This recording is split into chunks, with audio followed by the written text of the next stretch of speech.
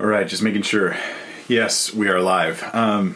Welcome to the live stream. This is going to be a new believers question and answer thing. I'm taking your questions right now from the live chat. You can actually start loading them now. And as always, as is tradition on the Q&A videos in my ministry or on my YouTube channel, you can go to the timestamps. So once this video is done being recorded, we'll put timestamps down below in the video description, as well as in the first comment, a pinned comment for mobile users. So you could just go straight to the question you want, which is how you could skip ahead right now, because I'm about to give you some announcements and some blah, blah, blah stuff that a lot of people are, to be honest, probably not interested in. But I have some things I want to share. And as I get into that, you can skip right past it and it won't hurt my feelings at all, but I got to put it somewhere.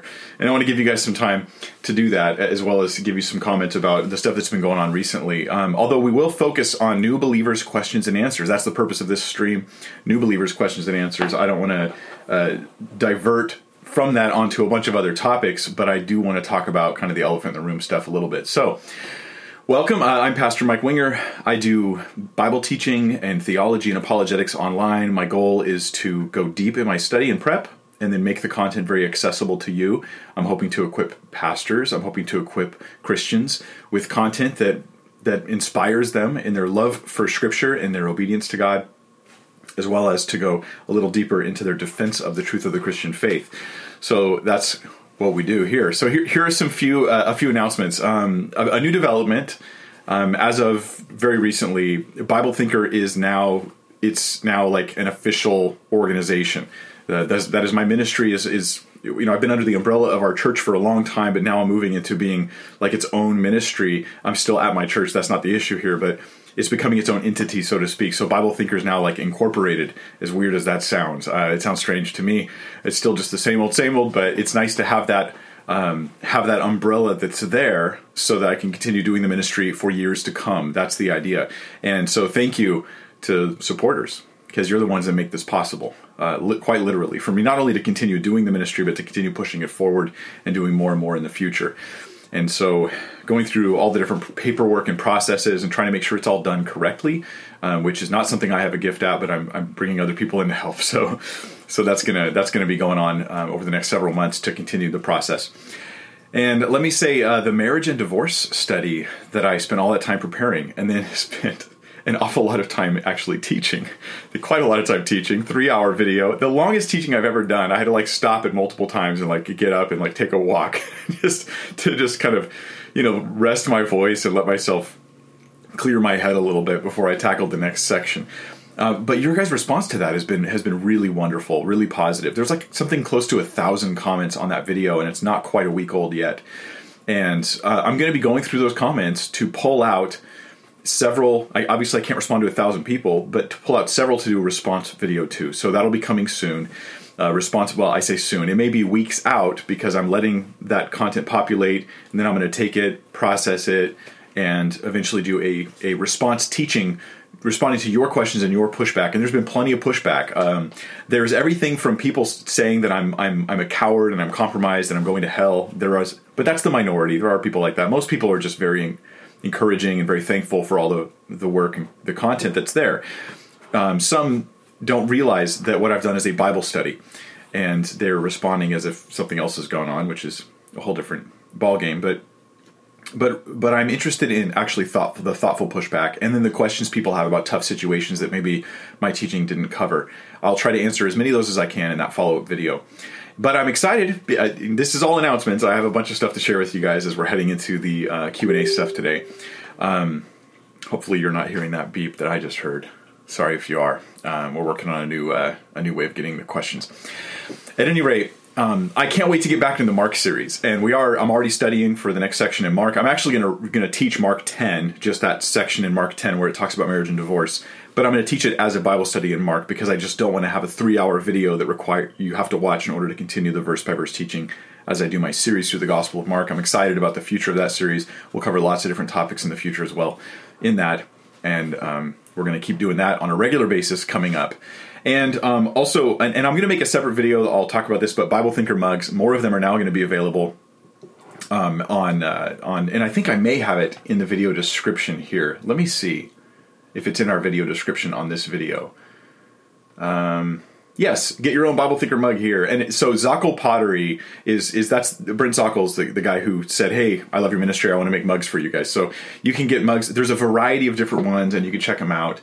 And I'm actually not making anything financially off of these mugs. I just don't feel super comfortable, doing that moving forward. And so I was like, yeah, the people are supporting the ministry, and it's enough for me. I don't need to be trying to do merchandise stuff, but I love the idea that here's a potter who's made something available to you guys if you want a Bible Thinker mug. So you can get that, and it'll just be a way for you to enjoy this ministry in a new way.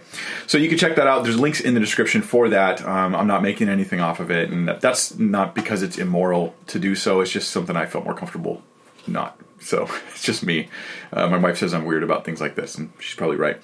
Okay, so I feel like I have to comment a little bit on some of the stuff that's going on, the chaos and confusion that's going on. More confusion, actually, than chaos, even though there's a lot of chaos.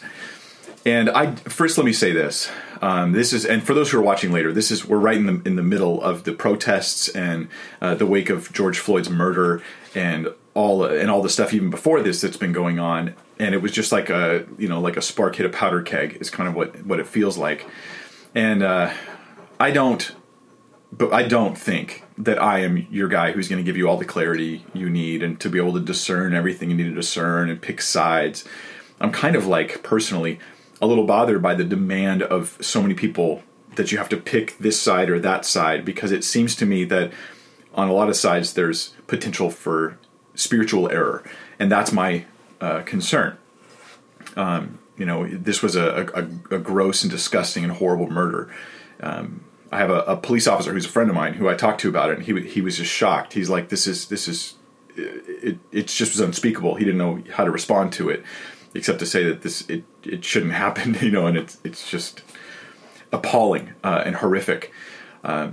And now attached to that incident, which was a police brutality incident, is this issue of racism, and how does that connect to George's situation? I don't know. I don't have the wisdom to comment on that. But racism is an issue in our country for sure. And it is. If you don't think racism is an issue, then maybe it hasn't been an issue in your life, but it is an issue in our country. It's a big issue, and it goes in every direction. It goes in every direction. Although I think that black people have experienced a much worse side of it than many other groups have. So, on the other hand, if the crate, and I'm going to get myself in trouble here, but that's inevitable, because you literally can't raise your voice on anything related to these issues without people just freaking out on you, because they're not listening for wisdom or clarity or biblical truth or even Christian stances on things. They're listening for trigger words to see where they can come at you, and I can't please those people. But if you only see this as a race issue, I think that you might make a spiritual mistake. That is where you pick a side, and you no longer submit yourself to the lordship of Christ. You no longer submit yourself to following Jesus and fulfilling his command to love others as yourself. Instead, you have an issue that you're going to say, this is my thing, and then you go at it without a lot of self-reflection, and that does happen sometimes. So I don't really want to pick sides. I'd like to have a biblical view of these issues. To me, it seems fairly simple on a biblical perspective, right? All men are made in God's image. That's kind of a big deal. This is like a foundational aspect of human rights when it comes from the Christian worldview. Our biblical perspective is that we're made in God's image. In God's image, and when we see other people, the terminology of race, the way a lot of people use it, doesn't really even fit a Christian worldview. We're just talking about like skin color. These are irrelevant issues, irrelevant differences between human beings. So a biblical view would, I think, be, we're all made in God's image, so we are image bearers, and that elevates us up with this human rights and human value that is incredible and immeasurable for every person. And then you think of God's, not only our created nature, but as a Christian, I should be thinking about the fact that God, not only in my created nature am I made in his image, but he's also died for me on the cross. Jesus died for me on the cross. And this shows God's love for all people. Jesus did this for all people, for Jew and Gentile. And you see some of these issues of classism and stuff being dealt with in a very different fashion. We don't want to project our modern debates and discussions and problems onto the New Testament text, but we want to recognize that there's application there, that there's just no Jew or Greek or Scythian, barbarian, or slave free. None of it is relevant in Christ, because in Christ we have the love of God for all people, and we also have the the restoration of people into a right relationship with God and with each other. Read Ephesians, that middle wall of separation that comes down, that brings people together, no matter what their ethnic background might be. And that's a pretty big deal. Jesus kind of was confronted by this issue when he, in the Gospels, when he's talking about loving your neighbor as yourself, and then they go, well, who's my neighbor? And I feel like that's relevant for some of the stuff we're talking about today, because so many people, what we're doing is we're forgetting that person over there is my neighbor. They're my neighbor. And so Jesus tells a story of the Samaritan, the Good Samaritan, and he helps out this Jewish person. Well, the Samaritan, in their Jewish culture, it was the Samaritan that was the rejected. They were like the half Jews, and there was a lot of animosity between these groups of people. Like Jews traveling to Jerusalem for Passover, they would naturally go through Samaria, but instead they would like cross the Jordan River and go down around on my side. So on your side, if you cross the Jordan River, go down around Samaria to avoid traveling through the area, and then go to Jerusalem near Jericho. So this is like they would travel around the whole area just to avoid these people. The Samaritans are like, and the Samaritan woman comes to Jesus and talks to him at the well. These are all real significant things in Scripture. The point is this: the Samaritan treated the Jew like a neighbor.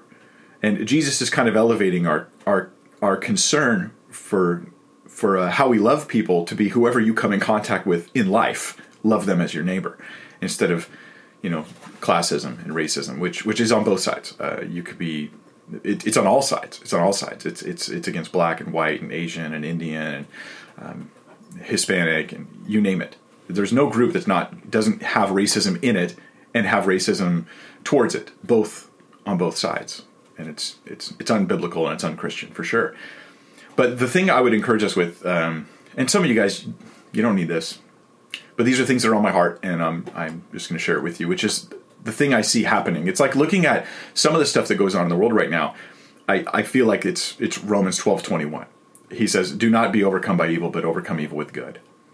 And what that means isn't just that you have this sort of like touchy-feely spiritual, I'll just overcome evil with good. Like I'm going to send out good vibes and that will overcome evil.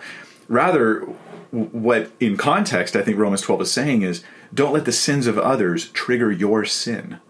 That's key as a Christian. And whatever camp you're finding yourself in, or you're trying to filter through all these things and process stuff, don't let others, their sin trigger your sin. Flesh hooks flesh. Their sin grabs onto my sin. And so then I can use their wickedness as my justification for my wickedness. And this applies in a lot of ways today, actually. There's another scripture I'll give, which is Galatians 6. And then we're going to go to your guys' questions. And these are just some thoughts I had on my mind. And I don't think I'm addressing all the issues that are going on. But I think I'm giving us one word of caution as Christians, which is don't allow other people's sins to trigger your sins in bitterness, in hatred, in injustice towards them.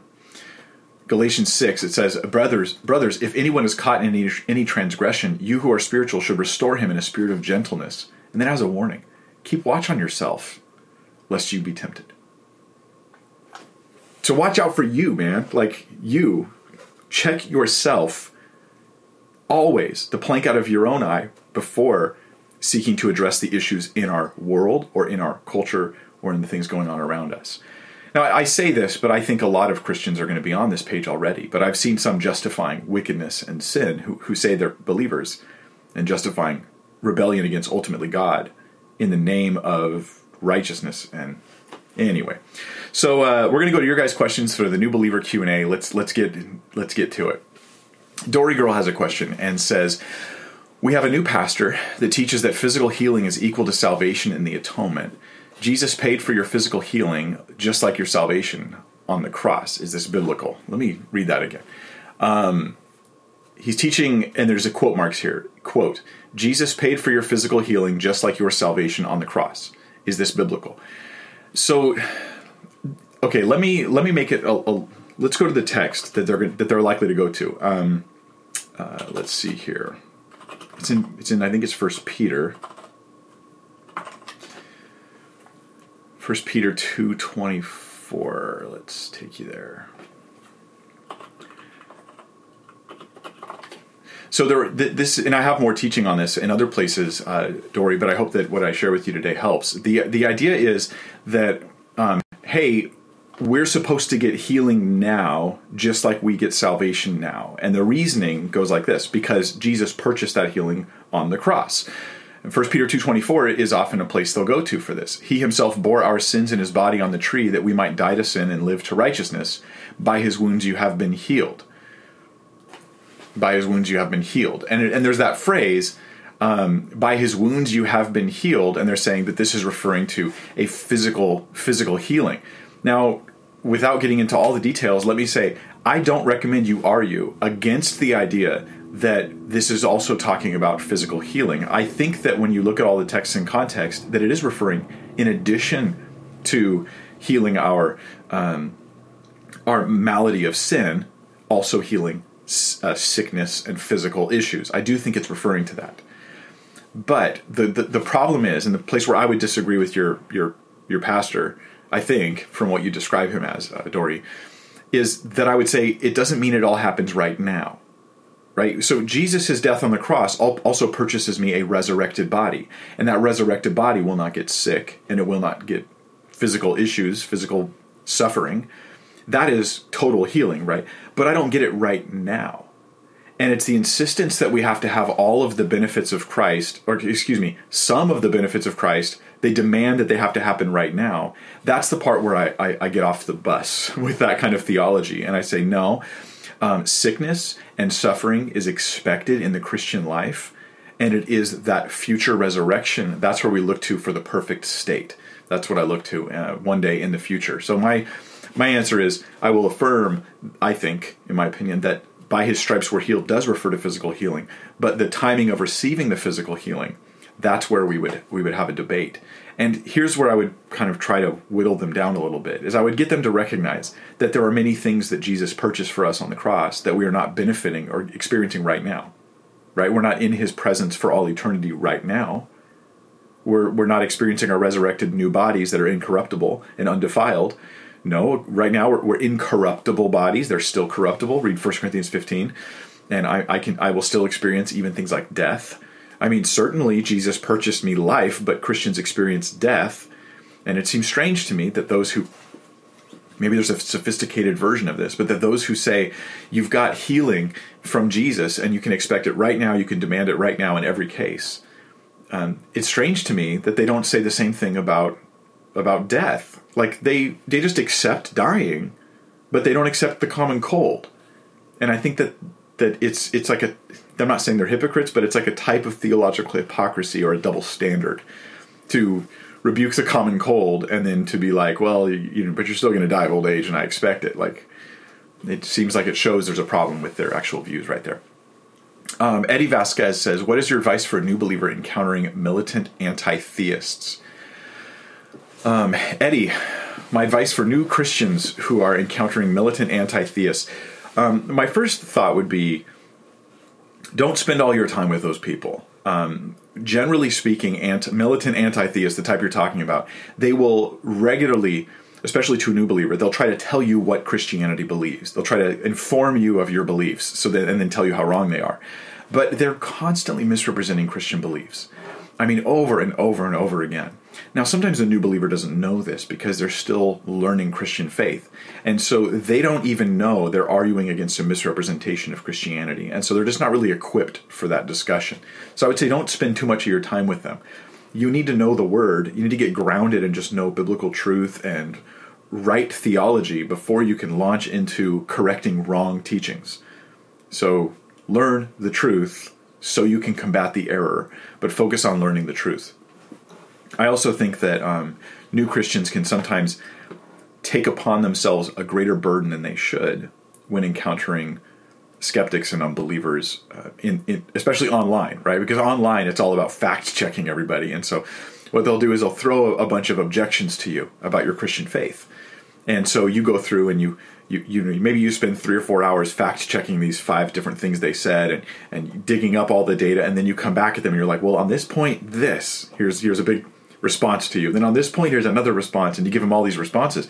Well, often you will find, in all honesty, they've been asking the same question, getting the same good answers from people for years, and they don't care. And so you realize that you sort of wasted your time with them. They didn't care about your answer. They only wanted to stump you. The moment they realized their question didn't stump you and that you had a good answer, they just ask another question. And so, in my opinion, when you give good answers and all you get back is questions without recognition, without receiving the good answer, then it might be a sign that you're wasting your time with that person. They may have had the same conversation 100 times. They might know they're misrepresenting the Christian faith and just not care. Now, that doesn't mean they all are like that, but you're talking about militant anti-theists. I think that you might better use your time elsewhere in some of those cases. The other thing I would mention is this. There's a spiritual dimension to the rejection of God. And we can't just treat people like we're only dealing with intellectual barriers, when in reality there's all kinds of spiritual stuff going on. And be aware of this. Be mindful of it. Pray for that person. Minister to them. Don't get irritated. Don't get in the flesh. If you choose to, out of wisdom, not respond to them or not go back and forth, that's good. But if you're doing it out of anger or frustration or irritation, and you're no longer caring about that person's soul, then there's a problem on your part. And as you do care about that person's soul, as you do pray about that and seek to have compassion for them, think about how your answer might break down the spiritual barrier rather than just the intellectual one. So those are my thoughts for that, for what it's worth. Jaden Havener says, is Genesis 1 to be taken literally as in 6 24-hour days, and why? Jaden, I'm not confident that I know the answer to this question. Here's where I stand right now on this issue, and I do think it's an important issue, and I think it's one that I wish I had a better, more thorough answer for you on. Let me tell you about a little bit of my journey, Jaden. How's this sound?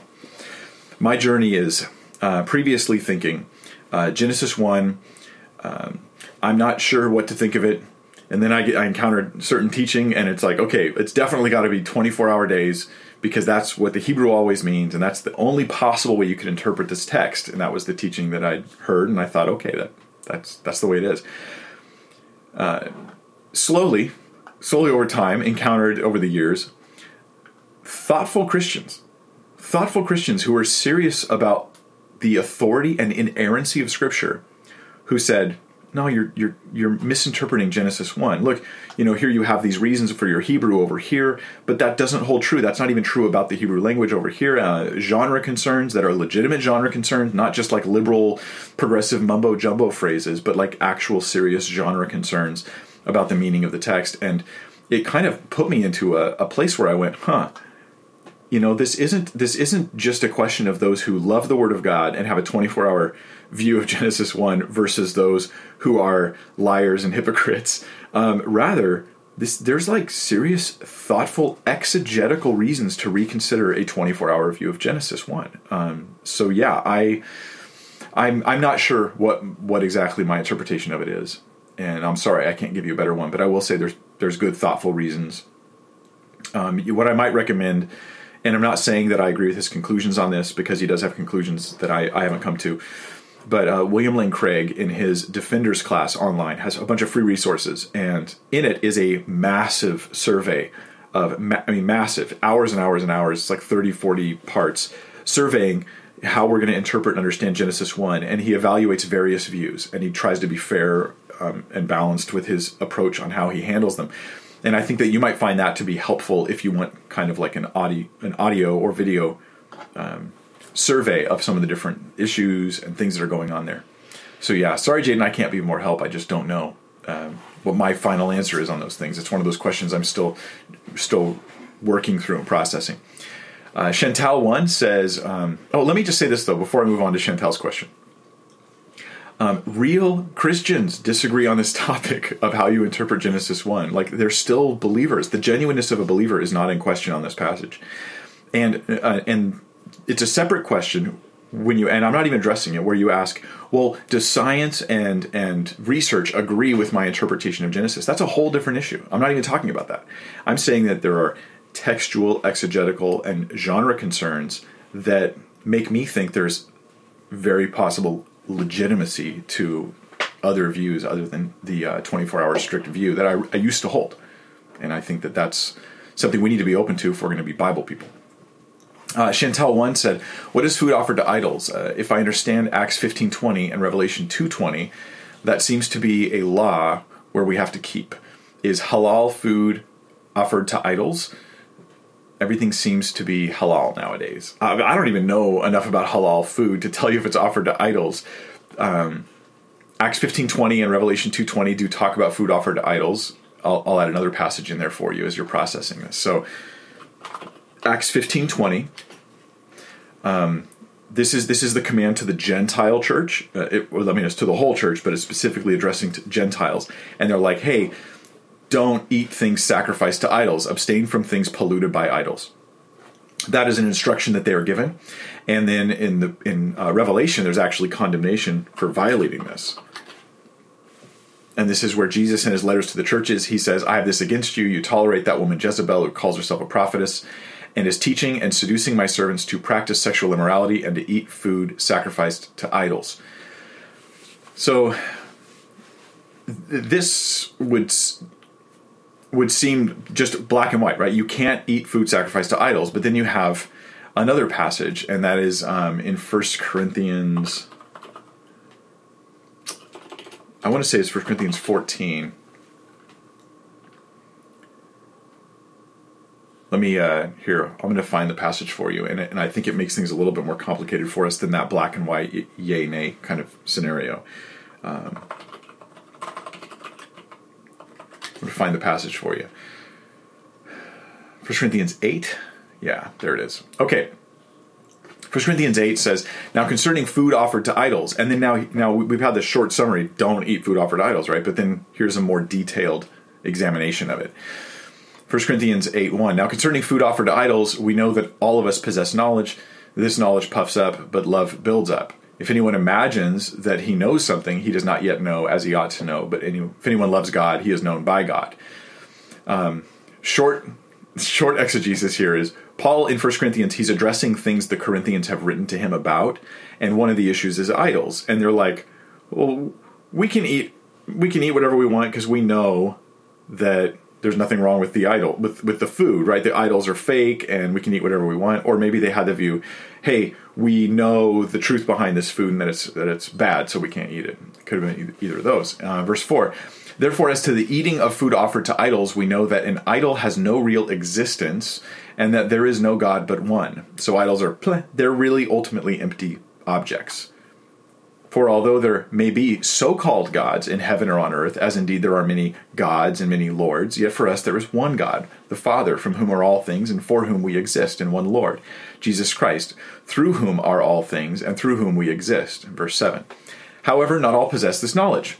And here's the problem. Okay, so he says, hey, on one end, we know that the idol is ultimately nothing. And that the God behind it, ultimately, he's going to say it's demonic, but it isn't like a God, like in the way that people are thinking. And so we have this knowledge of the pettiness, the pointlessness of offering food to idols and all that. But verse 7, however, not all possess this knowledge. Not all people understand the emptiness of the food offered to idols. So here's a reason why maybe you shouldn't eat it. But some, through former association with idols, eat food as really offered to an idol, and their conscience, being weak, is defiled. Now this is a really interesting scenario. So some people, they used to be part of these idolatrous groups, and so they're eating the food that was offered to the idol as though they're partaking again in the ceremony and the ritual and the paganism that they were once involved in. While other people, they eat the food because they know that it means nothing that it was offered to an idol.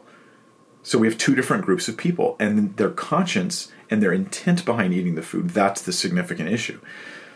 He says, food will not commit us to God, for we are no worse off if we do not eat, no better off if we do. But take care that this right of yours does not somehow become a stumbling block to the weak. So now there's a new concern. Hey, maybe you feel like you could eat the food. And let me offer this too.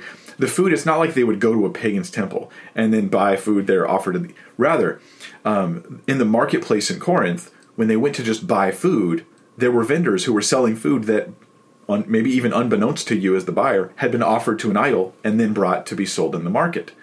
And so we're not talking about partaking in any way in any kind of pagan rituals. We're just saying they bought food that had been offered to an idol. It'd be kind of like me going to a Buddhist restaurant and I find out that they're offering the restaurant and their food in prayers to some sort of deity type concept that they have. There's different kinds of Buddhism. Some of them do have gods and stuff. So he says, but take care that this right of yours does not somehow become a stumbling block to the weak. For if anyone sees you who have knowledge, meaning that they feel free to eat the food because they know it doesn't mean anything, eating in an idol's temple, will he not be encouraged if his conscience is weak to eat food offered to idols? And so by your knowledge, this weak person is destroyed, the brother for whom Christ died. Thus, sinning against your brothers and wounding their conscience when it is weak, you sin against Christ. Therefore, if food makes my brother stumble, I will never eat meat, lest I make my brother stumble. So I think we're getting the full Lord teaching to summarize all that, those three passages in Acts, in Revelation, and then 1 Corinthians 8. Here's the idea. Eating food offered to idols, in the sense that you're participating in some kind of pagan ritual, is absolutely forbidden in any way, shape, or form. Eating food that was offered to idols in the sense that you're buying food, purchasing food that was simply part of some pagan thing, and you're like, that's empty, God is the Lord of all, I don't care what juju they said about this stuff, I can eat what I want. That is, at least for those who have that knowledge, that is somehow acceptable. However, if they're causing anyone else to stumble, they should hold back even from that liberty that they do have. So it's complicated is the bottom line. I hope that gives you some clarity. Brother Dave has a question. He says, once someone is born again, can they lose their salvation due to bad behavior? So Brother Dave, this is a question I've received a lot, and I understand it, especially coming from new believers, but I get this question all the time, which is a question of, can a person lose their salvation, and then fill in the blank for the reason that you give there. And on this question, kind of like the Genesis one, I'm not confident in my answer on this question. And in one respect, I see the person's in Christ, positionally in Christ. I don't see how someone could just work. They've been saved by grace. How could they work their way out of that? Like that, especially to me, seems like the most far-fetched version of losing your salvation is the idea of sinning your way out of the kingdom. That to me seems like the most far-fetched version of that I would say. I think the answer is no to your question. On the other hand, though, if someone were to say apostatize, like they were to say, hey, I reject Christ, I reject the gospel, and they walk away from Jesus, they no longer have faith in that hypothetical scenario, that would be a loss of salvation. Of course, then there's a new debate, right? Did they lose their salvation, or were they never saved to begin with? And this is the debate that I don't know how to mediate, and I don't know the perfect answer for.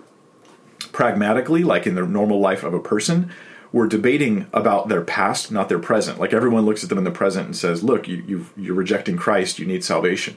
It doesn't really affect our ministry to them or outreach to them or the invitation for them to come to Christ and to repent and believe and be forgiven. It doesn't change any of that. It's, in some ways, it feels like a semantic debate, but it is significant, it is important. And maybe one day I'll do a research project on it and come out with more clarity on it. So yeah, I have a hard time thinking, though, that person can simply sin their way out of the kingdom. If I do see a believer who's living in gross and constant sin, I wonder if they're real believers. I question their proclamation of faith. I don't think personally that they've lost their salvation as a result of these things. I think that maybe in that case, I do think that maybe they were just not saved, and it's becoming evident through their works. God give us wisdom as we wrestle with these things. I generally try not to make judgment calls on other people's salvation, but sometimes scenarios require you to make some judgment call. Blue Gum has a question. Hi, Mike. I'm becoming overwhelmed and confused about Matthew. And you give 3 verses, Matthew 22:37, Mark 12:30, Deuteronomy 6:5, regarding loving the Lord with all your soul, spirit, heart, mind, body, life. What does that mean? Okay. All right, let's look at it a little bit. Ideally what I would do is a whole word study before weighing in on this, but I'm not unfamiliar with those passages. So, and he said to him, you shall love the Lord your God with all your heart and with all your soul and with all your mind. Okay, so we have 3 things that are stated here. This is in Matthew, heart, soul, mind. And then we have a passage in Mark 12:30, which says, and you shall love the Lord your God with all your heart and with all your soul and with all your mind and with all your strength. So we have heart, soul, mind, and strength added. So there's agreement here. There's not disagreement. There's just, in addition, also the word strength is there. And then Deuteronomy 6:5, You shall love the Lord. Now, those were Jesus in the Gospels talking. Now we get the Old Testament passage that he's referring to. You shall love the Lord your God with all your heart and with all your soul and with all your might. So it may be that the answer is that these phrases of heart and soul and might are not as clear delineations, like where you could separate a person into heart, soul, and might, or heart, soul, mind, and strength. It may just be that it is meant to be an all-encompassing thing. So in the most inclusive phrase, where there's four words used, heart, soul, mind, and strength, I would tend to think of the heart being either your full commitment, or even also emotionally. I don't really know if that's the right phrase to use, but your full commitment and sincerity, with your soul being your very life. So my whole life is devoted to him. I've invested my life in him and loving him. My mind being my thought processes, the things I focus on, my intents, and my thinking. And then strength to be like, I remember reading one commentary on the word strength, and they were like, it's like saying you're like, there isn't maybe the best word for it in English, but it's just this idea of your full self. And that's what all of the passages are communicating. So I wouldn't stumble too much over there being slightly different wording of the concept of loving God with everything you've got. And you can categorize those things in various ways. So I hope that helps a little bit. I don't think it's something you need to be too confused about. Nicholas Ambrose says, how can a person be sanctified? And I think that, First Thessalonians chapter 4, it talks about sanctification, and it talks specifically, it focuses on sexual immorality or sexual purity. He says, finally, then, brothers, we ask and urge you in the Lord Jesus that as you received from us how you ought to walk and to please God, just as you are doing, that you do so more and more. And that's kind of what sanctification is, right? Doing so more and more. I'm growing in my serving and following of God in my personal holiness and obedience to Christ. Then he says, for you know what instructions we gave you through the Lord Jesus. For this is the will of God, your sanctification. And then he gives an example of your sanctification, which is that you abstain from sexual immorality. I mean, this is like Christianity 101. Sexual purity and sexual godliness is huge in the Christian life, which it doesn't mean abstain from sex, right? This is not the command. It's abstain from sexual immorality, which is pervasive in our culture, in our media, on our cell phones, on our screens, and in our relationships. It's pervasive. It's a huge issue. And it's one of the great areas where you can learn how to control your own body in holiness and honor, not in passion of lust like the Gentiles or like the world who don't know God. So that's like a great starting point. But the idea of sanctification is just giving of your life over to the service and pleasure of God. It says also in Romans 12:1, I appeal to you, therefore, brothers, by the mercies of God, to present your bodies as a living sacrifice. So you're not just dying, you're living for him. You're a living sacrifice, holy and acceptable to God, which is your spiritual worship. That's the idea. So sanctification isn't just about try to be better because better is better, as if good was just sort of like a list of policies that Christians are trying to follow. But rather, our eyes aren't on the list of policies. Our eyes are on the Lord. When you love God with all your heart, soul, mind, strength, right? When you love him with all you are, you're living for him. And you see that the holiness you're bringing into your life, the abstaining from sins, and walking in love and grace and holiness and pursuing good is pursuing God. It's personal. It's about you and him. You're presenting your body as a living sacrifice, holy and acceptable to God, which is your spiritual worship. It's a God-glorifying act of worship. Do not be conformed to this world, but be transformed by the renewal of your mind, that by testing you may discern what is the will of God, what is good and acceptable and perfect. So how can you grow in sanctification? It's going to be, sin less, do right more, but you do it as an act personally between you and God, not just following lists of rules. I mean, don't get me wrong, you could break the Christian life down into lists of rules. The point is that and you can, and people are like, you can't, it's religion, it's not religion, there aren't rules. They're like, you could break it down as rules, But it's two-dimensional if you forget that you're doing all this unto the Lord and for his glory and for love of him. And if you're struggling with sin, I encourage any of you listening to remember that your act of love for God, that is key in your battle against sin. It's key. You know, it's like when Joseph refused Potiphar's wife and she wanted to sleep with him, and he was like, how can I sin against God like that? Like, it was personal against God. And that realization that I am a vessel filled with the Holy Spirit.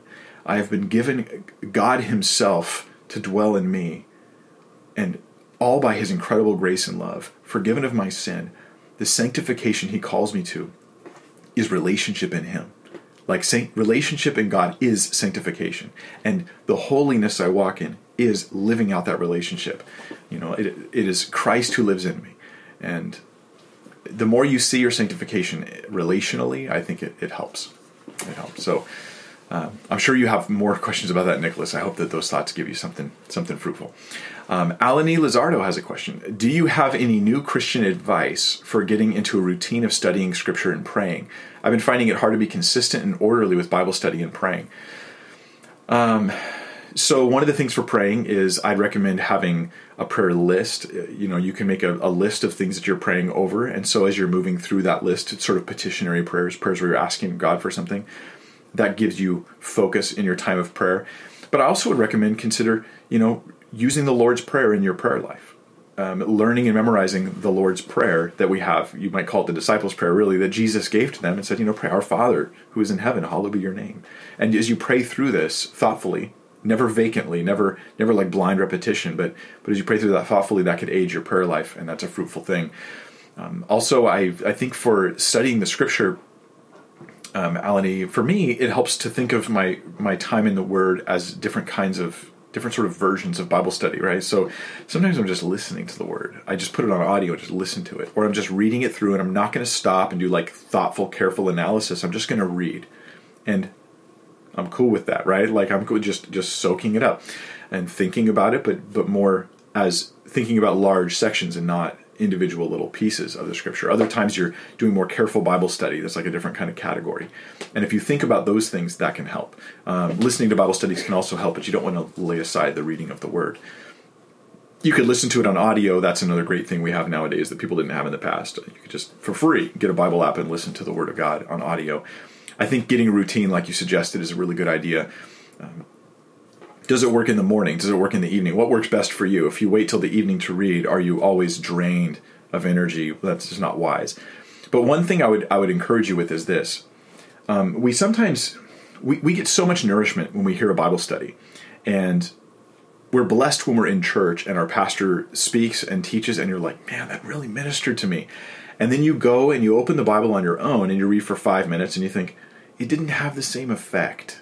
And many, many times it does, right? There are times where you just open the Word and you're just blown away by something God shows you. But there's how many times where you just open the Bible and you go, no, I didn't have that like woohoo kind of thing going on. And I just want to say that expectation of a powerful moment every time you read the Bible, that will totally mess up your Bible reading.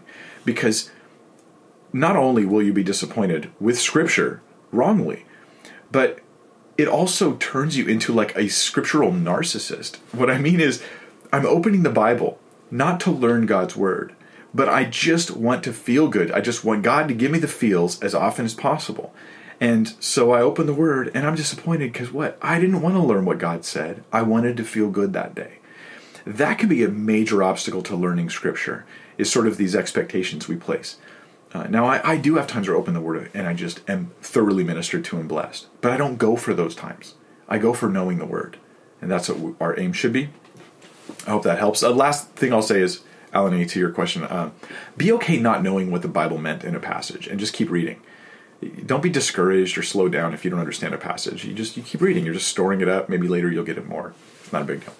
Diana K. has a question. Should new Christians avoid watching non-Christian movies? Thank you for spending your time in the Bible and doing research. May God continue to bless you in your teaching and study. Thank you, Diana. Should you avoid watching non-Christian movies? Well, I don't know what a non-Christian movie actually is, and I don't know that any of us do. So I mean, if Christians work on a movie, is it Christian? Or if it has an overtly Christian message, then I call that a Christian movie. What if it's like a subtle Christian message? Or what if it's a movie that was made by Christians, but it's actually teaching some unbiblical stuff? What if it's The Shack? Is that a Christian movie? So I have a hard time with this. I don't think that Christians should think about the media that they're consuming, music, movie, TVs, that kind of stuff, as Christian or not Christian. I do think that we should consider it godly or ungodly or maybe neutral. Like if you had these three categories, godly, ungodly, or neutral. And if it seems to be fitting much more in the ungodly category, then you probably shouldn't watch it. If it's neutral or fitting in the godly category, then maybe you can watch it. But in some cases, it's kind of like that food sacrifice to idols thing. It's going to hit different people in different ways. I like to tell people just follow your conscience. But in my experience, Christians' consciences sometimes change based on what they like. Well, I don't feel convicted about that movie. Why is that? Because I like it. And there's plenty of stuff that people are watching and consuming, especially nowadays, as regulations disappear on the content that's put in front of us because it's no longer going through like networks that have policies and editing. It's just going right up on streaming services online. That I think that this is becoming a bigger and bigger problem. And I've noticed in my own life, I've plenty of times started a show and then later was like, man, I really shouldn't be watching this. And it was like, at what point was I just going to be honest with myself that this is not something I should be watching? I felt that struggle. I think a lot of other believers do too. My thought is, if you're feeling that struggle, at least stop for a while and pray and give some space so that you're not just being pulled by your desires to enjoy whatever you like about that show. You're actually making a godly decision. But yeah, I don't, however, think all non-Christian music or movies produced by non-Christians is ungodly and you shouldn't watch it. I don't think that's the case at all. I think that that's an overreaction.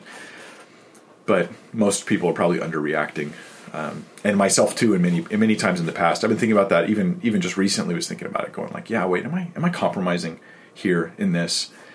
And those who were like, "Well, I just don't feel convicted." I've never heard good cases for that. I just always hear people who don't want to think for very long about an issue because they have something they enjoy.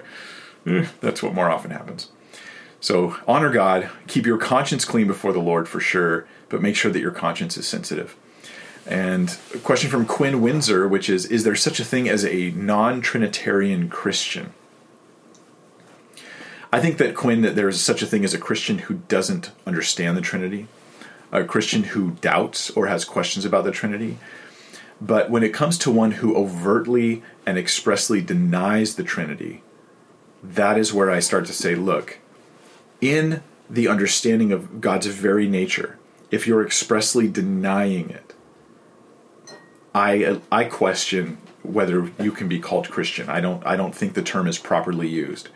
And is it possible that there's still salvation going on there? Ultimately, that's a question for God, and I don't have the perfect answer there.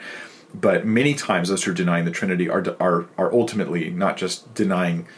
They're not just denying any old aspect of our understanding of the Trinity. They're specifically denying the deity of Jesus Christ, the very person of Christ, and that's pretty significant. That's pretty significant, and it's clear in the New Testament who Christ is. So, Gutrog 2 has a question. A dear friend has said that you can speak stuff into existence. How can I gently correct this unless I'm the one that needs to be corrected? I don't think you need to be corrected at all here. I don't know that there's any biblical case for speaking stuff into existence.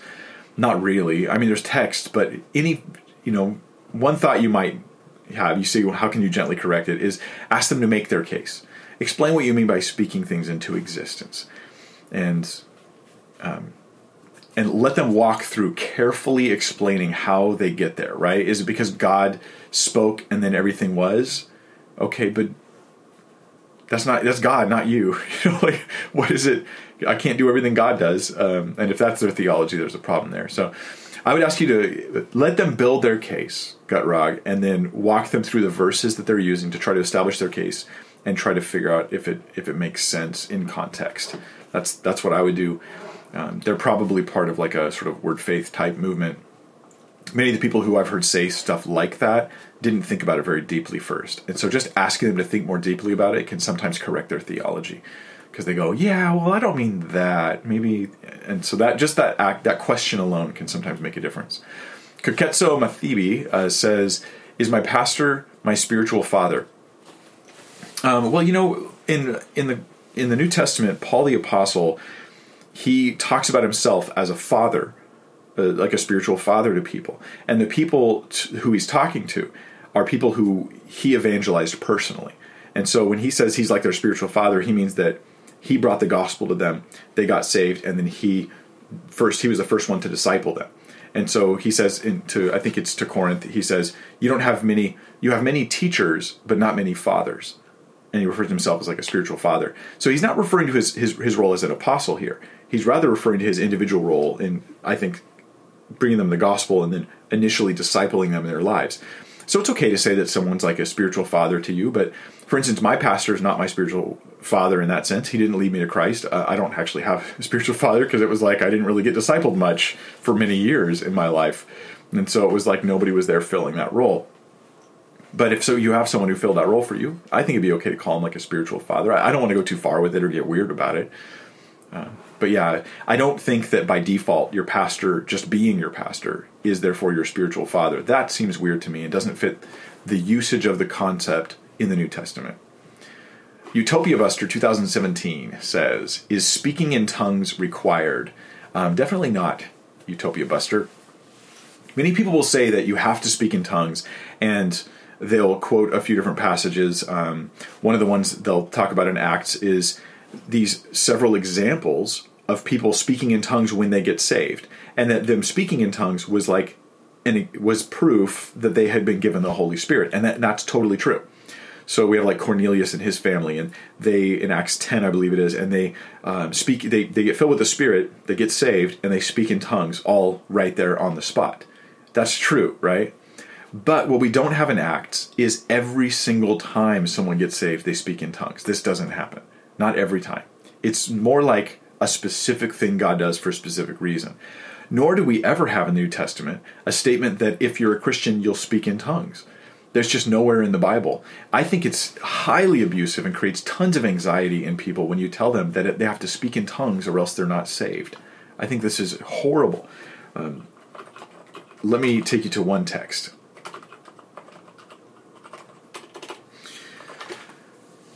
In 1 Corinthians 12, verse 30, there's a rhetorical question that's asked, and the answer shows us that all people don't speak in tongues.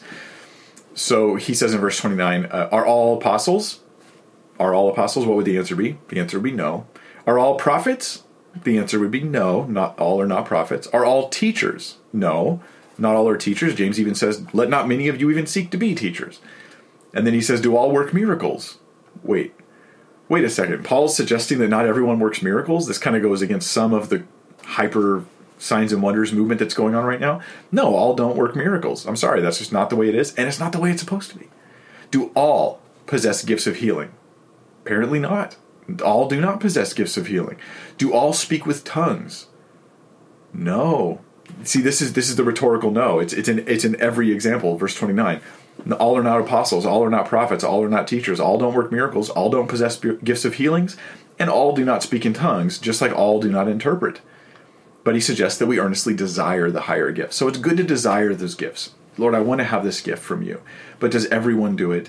No. And Paul uses that the common knowledge that in Corinth, that not everybody speaks in tongues, even in Corinth where the gifts were all over the place, right? He uses the common knowledge that not everybody does it in order to talk to them about the greatest thing they should be doing, which is loving one another. I hope that helps. I think that's one text that seems to speak to it directly. Yeah. Don't let people freak you out telling you that if you have to speak in tongues or you're not a Christian. They're wrong. They're wrong, and they're creating anxiety. And I don't want you to get mad at them for it. Maybe correct them if they'll listen. But often those people I've encountered won't listen. They have a dogma and they're stuck on it. Katie22 says, thank you, Mike, for all the content. It's a blessing. It is, and thank you. You're very welcome. It's my pleasure and honor, Katie. So is it biblical to have to do baptism classes and pass a test to be baptized? It seems in the Bible people get dunked ASAP. I actually totally agree with you, Katie. People just get dunked, right? This is like when they get saved. So probably the best example of this is the Ethiopian eunuch. There's another example with Cornelius in Acts 10, but the Ethiopian eunuch, this guy, he's reading the book of Isaiah. He's on his way back to Ethiopia after having visited Jerusalem. And there he encounters one of the disciples, one of the apostles, and he deals with Philip, the evangelist, excuse me. So he talks to Philip, and Philip and him talk about Isaiah 53, and the man comes to believe in Jesus right there on the spot. And he asks, is anything preventing me from being baptized? And Philip's like, no, there's water. Let's dunk you. That's the Mike Winger butchered paraphrase version. So he gets baptized right away. In Acts chapter 10, Peter shares the gospel with Cornelius and his family. They hear the gospel. The same day they hear the gospel, they get saved, filled with the Spirit, speak in tongues as a way of God proving to the people, look, I'm cleansing the Gentiles by the same gospel message and by faith that I'm cleansing the Jews from. And so they're with. And they get baptized. They get baptized right away. They're like, we can't stop them from being baptized. Now, later on in the church, they developed traditions.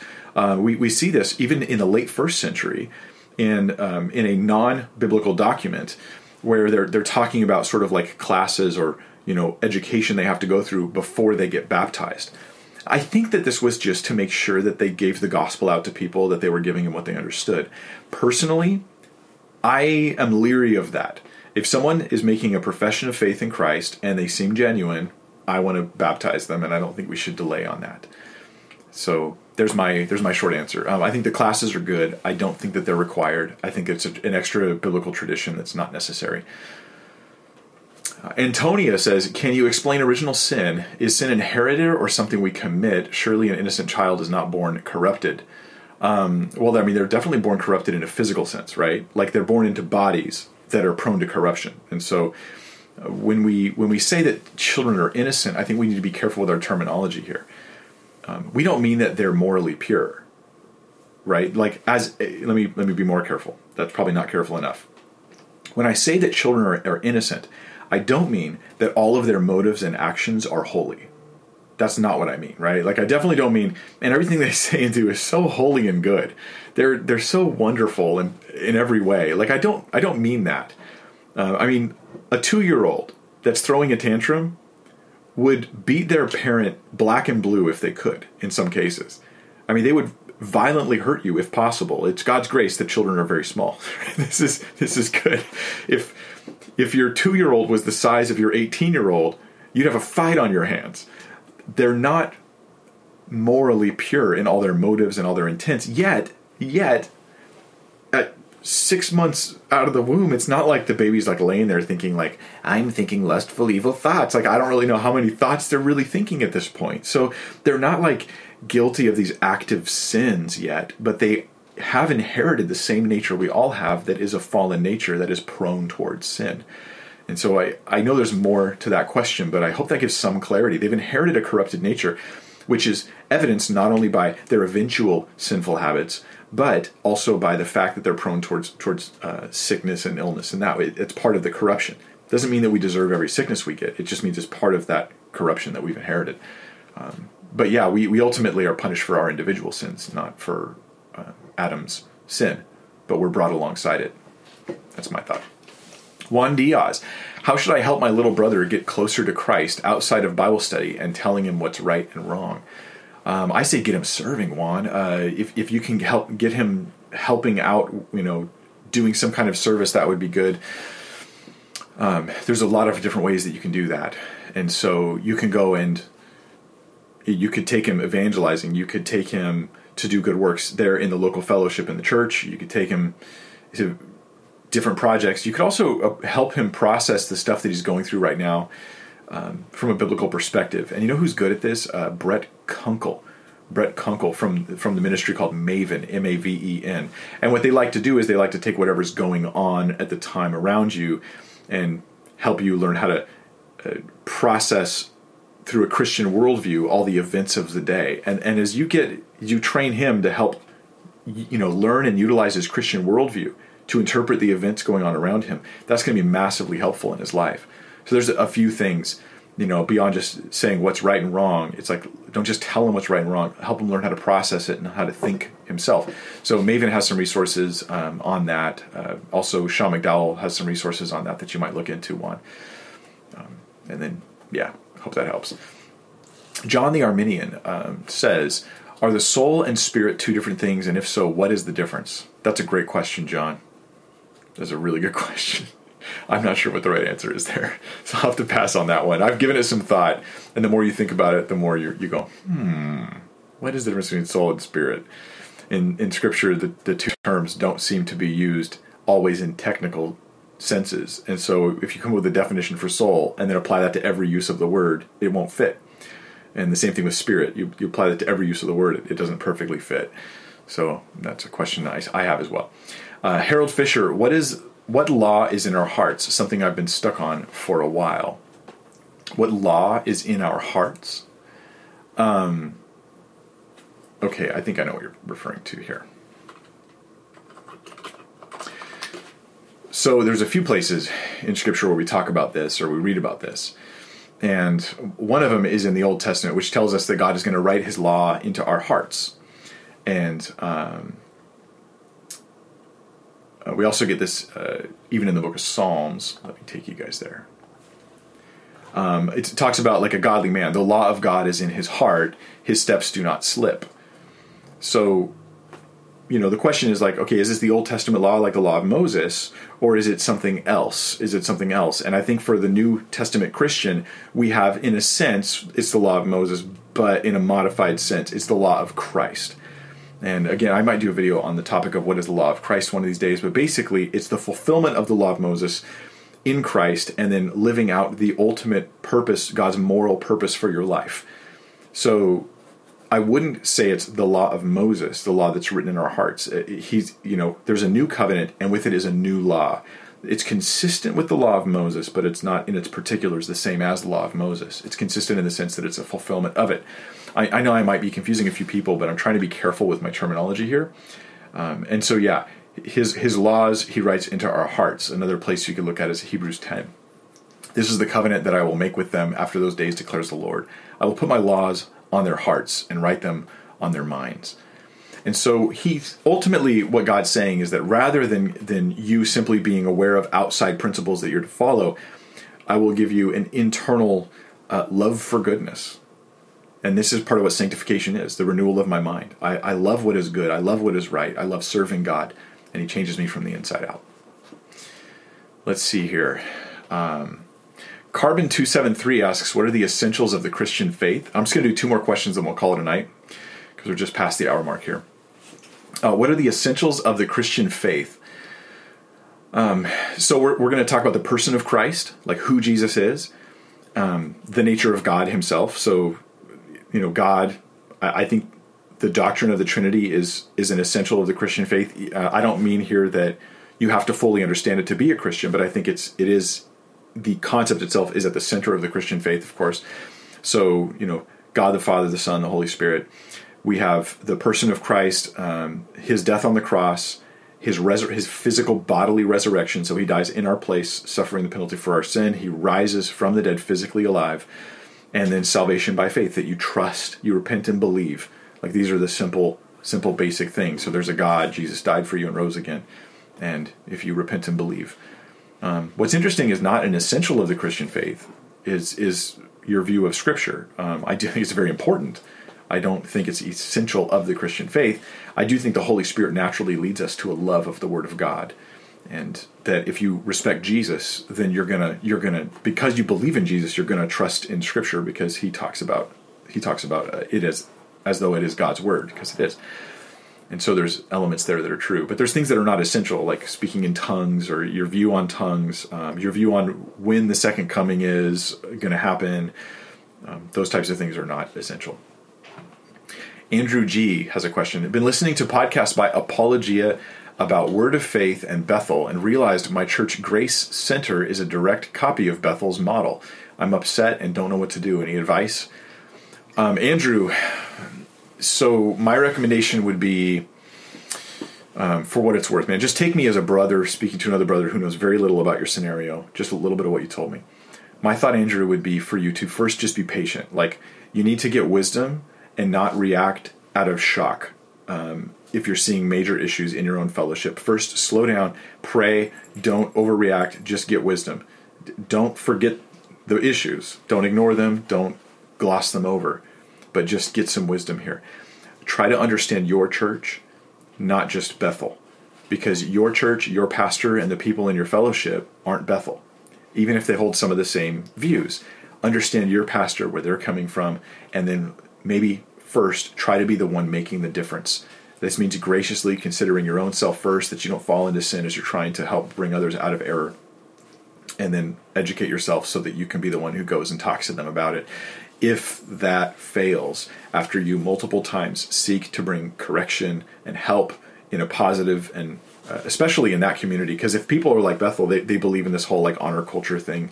That's a really big deal to them, that you speak to them in very like respectful and gracious and open terms. And you can do this to an extent to try to keep the door open to ministering to them. So I don't recommend just like browbeating them with where you think they're wrong. It won't have as much of an effect, and you want to help them. But if after repeated times it just doesn't work and you can't help, and you think that the errors are significant, then you can pray and consider leaving and how to leave and all that kind of horrible stuff. So God give you wisdom, Andrew. I pray the Lord blesses you with great wisdom and insight, love and compassion for even people in error in your fellowship, and skill in trying to help bring correction. So yeah, lots of stuff, man. We want to strive to preserve the unity of the faith as much as we possibly can as Christians. So I hope that helps. For new believers, I hope you got some of your questions answered today. And for those of you who didn't, I have tons of free teaching online, tons and tons of Bible study and verse by verse and other Q&A videos that you can check out on my YouTube channel or on BibleThinker.org. It's all totally free, and I just hopefully it's just a big blessing to you. I'm going to respond really quick to Purple Pill Philosophy, who says I look like Matt Walsh. No, Matt Walsh looks a little bit like me, but I knew me before I knew him, so I think I look like me. At any rate, thank you guys so much. God give you grace and wisdom as you're plowing through all the tough, trigger society that we're in right now, and you're trying to be an honorable servant of Christ to deal with different issues, and where everyone's just like trying to draw lines and telling you to pick sides and all this kind of stuff. I just pray that we pick the side of Jesus Christ, which does mean that we do side with people on different topics, but it means that we will not side with them when they're asking us to sin in their perspectives. So I hope that helps. God bless you guys. My next live stream, I have no idea when it will be. It's not going to be a regular weekly Tuesday live stream. I'm changing things up. I'm going to be just producing the videos as they're ready, and I know that will reduce the amount of content coming out of the channel, but I think it's the direction I should go moving forward in making sure that I can produce good quality, helpful videos. And I have like 400 other videos for you to go watch that most of you haven't seen. And so if you miss me, you can go back, check out the old stuff. So take care. Lord bless you.